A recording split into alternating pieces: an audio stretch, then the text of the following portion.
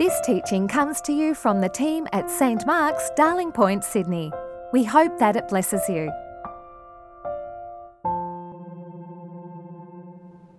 Let us pray. Give us grace, O Lord, not only to hear your word with our ears, but also to receive it into our hearts and to show it in our lives for the glory of your great name. Amen. Please be seated. It is absolutely wonderful and spectacular and encouraging to see you all here. Now, a couple of weeks ago, we, the Jensen family, got invited to a special dinner.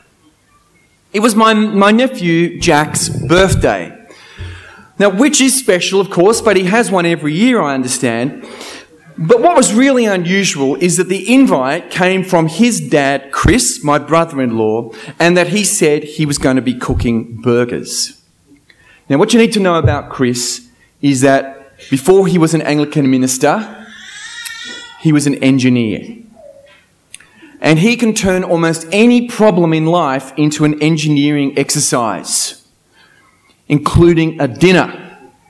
So the invite came with an electronic survey to fill in so that you could tell him what sort of burger you would like. Would you like a brioche bun? I've got to say, I think the brioche bun is an appalling innovation. Would you like a normal bun? Would you like American cheese or ordinary cheese? Ordinary cheese, please. Would you like salad or no salad? Definitely salad. Would you like special sauce?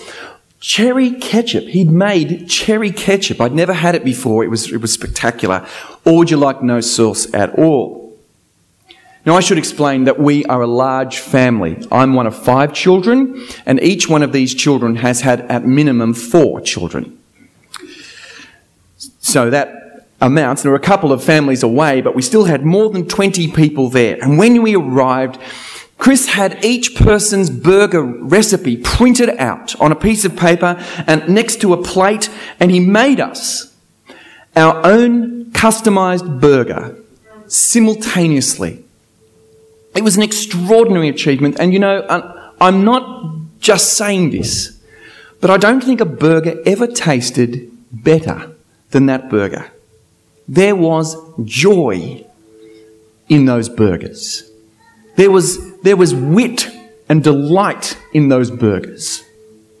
And I guess too, they were made with real care, not just for the family, but what Chris had managed to achieve was care for the family, but care for us each as individuals.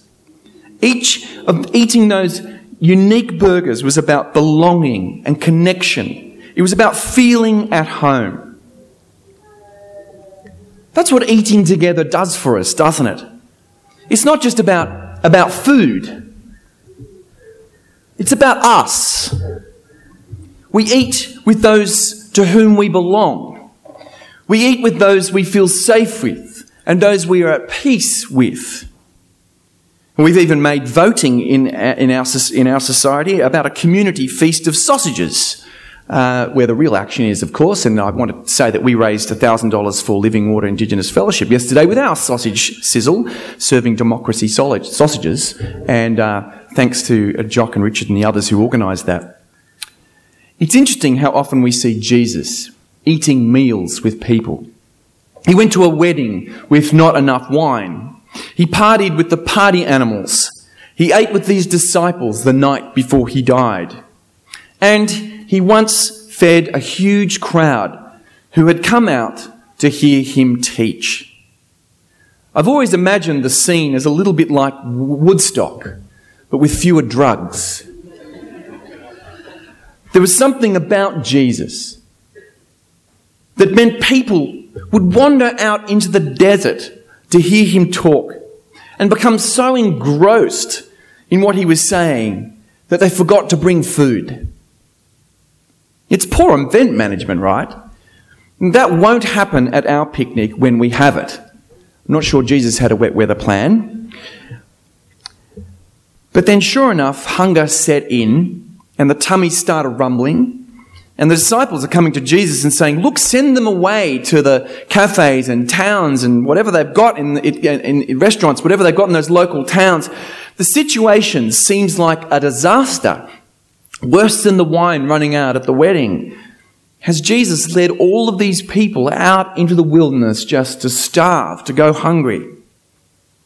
Well, you know how the story goes, don't you? The disciples can only rustle up 5 loaves and 2 fish. That's it. How many people could that feed?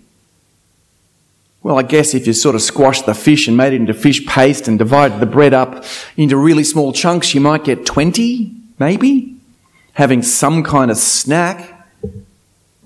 But Jesus takes that food and in his hands, as he's holding it, he prays and he breaks the bread and he divides the fish. And no one that day went away hungry.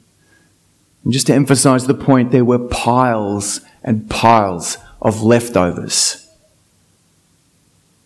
It's a great feeling to be full, isn't it?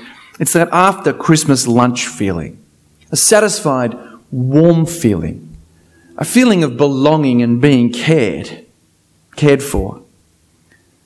There were lots of amazing things that Jesus did, but feeding the 5,000 in the wilderness is one of the few stories that all of the gospel writers tell us.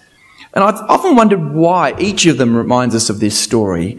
And I think it's because it was really important for the people they were writing to.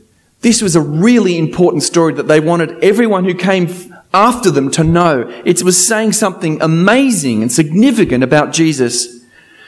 They wanted to tell us that Jesus is inviting us to share a meal with him, like a great feast, or a great picnic. And Jesus himself is providing the food. And like my brother-in-law, Jesus knows what each of us needs to sit at his table. Not our individually crafted burgers in this case. Our deepest need is our sins forgiven. Our deepest need is our shame covered and our guilt taken away. Our deepest need is to know that we are deeply loved by our Creator, despite everything. In fact, as we discover in the gospel story, Jesus is not only providing the food, he's also the meal. He gives us himself to eat. In John's Gospel, he calls himself the bread of life. And he calls himself elsewhere as well, the Passover lamb. And he called a cup of wine his blood, which he gave his disciples to drink. He's not only the host, the caterer, he's the dinner. He prepares us the food, and the food is himself. He provides what we most need. And as we sit down to feast at his dinner, we also find there that others are sat around us. We find each other. We belong to Jesus. And because we belong to him, when we sit at his table, we belong to one another. You know, this was such a strong image that in the early church times, people accused the Christians of being cannibals. But being a Christian is like coming to a huge feast. It means everything that a great meal means. It means belonging. It means security. It means peace. It means rest. Taking your shoes off at the door and putting your coat on a hook. It means being known, being recognized, being someone. It means joy. And that's what we do here at St. Mark's. We feast together at Jesus' table. We eat together at the banquet that Jesus has laid out for us. Now, I've been wondering lately if someone said to me down at the cafe I go to down at Speedo's, where I saw Harry and Meghan the other day, what do you do at St. Mark's? If someone asked me there, what would I say? What do we do at St. Mark's? What would you say? I think I might say, what do we do at St. Mark's? We eat together. We eat together. We share in a spiritual meal because we've responded to the greatest invitation ever issued, to come to Jesus Christ. We come together to share at his table, at his feast, his banquet. And because we do that, we also share in actual eating all the time, in physical eating all the time. We eat together, we feed on Jesus, and as we do that, we also eat. You can't stop a good church from eating. Whether that be morning tea after 8 a.m. organised by Helen and served by Jeffrey and Sally and Libby and Nick and Perdita and Di, or the spread that's put on after 10 a.m. with Cynthia's help, whether it be my children's favourite Nancy's scones, or a cake from Lisa or Peter or Catherine or Di or June or Philly or Liana or Coral or Andrew or Alice or Lisa Lynn or Mark and Anna, Susanna, and all the other people that help with morning tea. And especially at 5:30 too, when we eat a meal after church together, whether Armin or Jonathan or Fiona or Lydia or Blaney and Sarah or Henry and Janice or the youth group are cooking for us, or when we have dessert from Bettina, or we had last week's strudel that Peter brought with Karen. Or the dinners that we share together before Alpha, that cooked by Erica. Or the barbecues that we've had after 10 a.m. Or the men's and women's dinners. We've got one coming up this week on Wednesday. It's a men's dinner, and not long after that a women's event as well. Or the famous Gardener's morning tea with Di Coates' ginger sandwiches. It really tastes good. Ginger and cream cheese. Or the cheese and biscuits and wine on the men's retreat that Huntley got together. We eat together because we belong to one another at Jesus' great meal. And maybe it's not going to go to plan today because of the weather, but that's not going to stop us. And you know how it is with a great meal?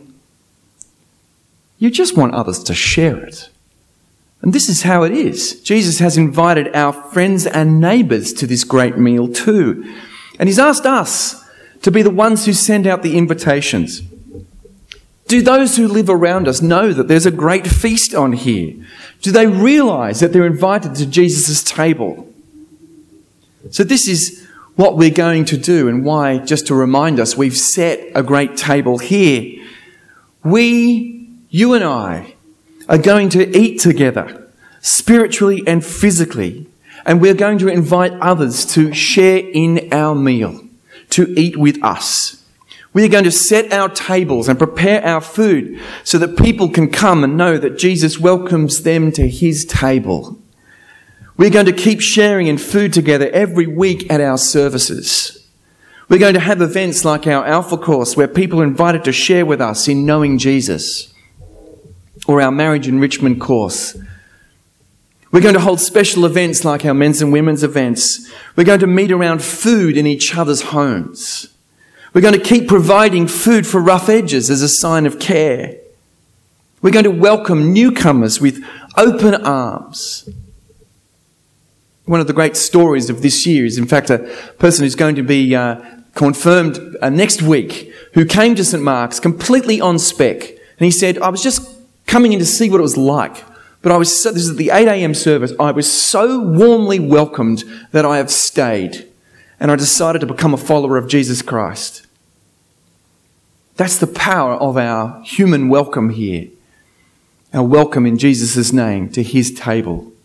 Jesus wants you and me to hand on his invitation to share in his meal. And so, let's eat. That sounds good, doesn't it? Doesn't sound too hard. It sounds like it might actually be really good fun. Might be really enriching. But that's what we're called to do.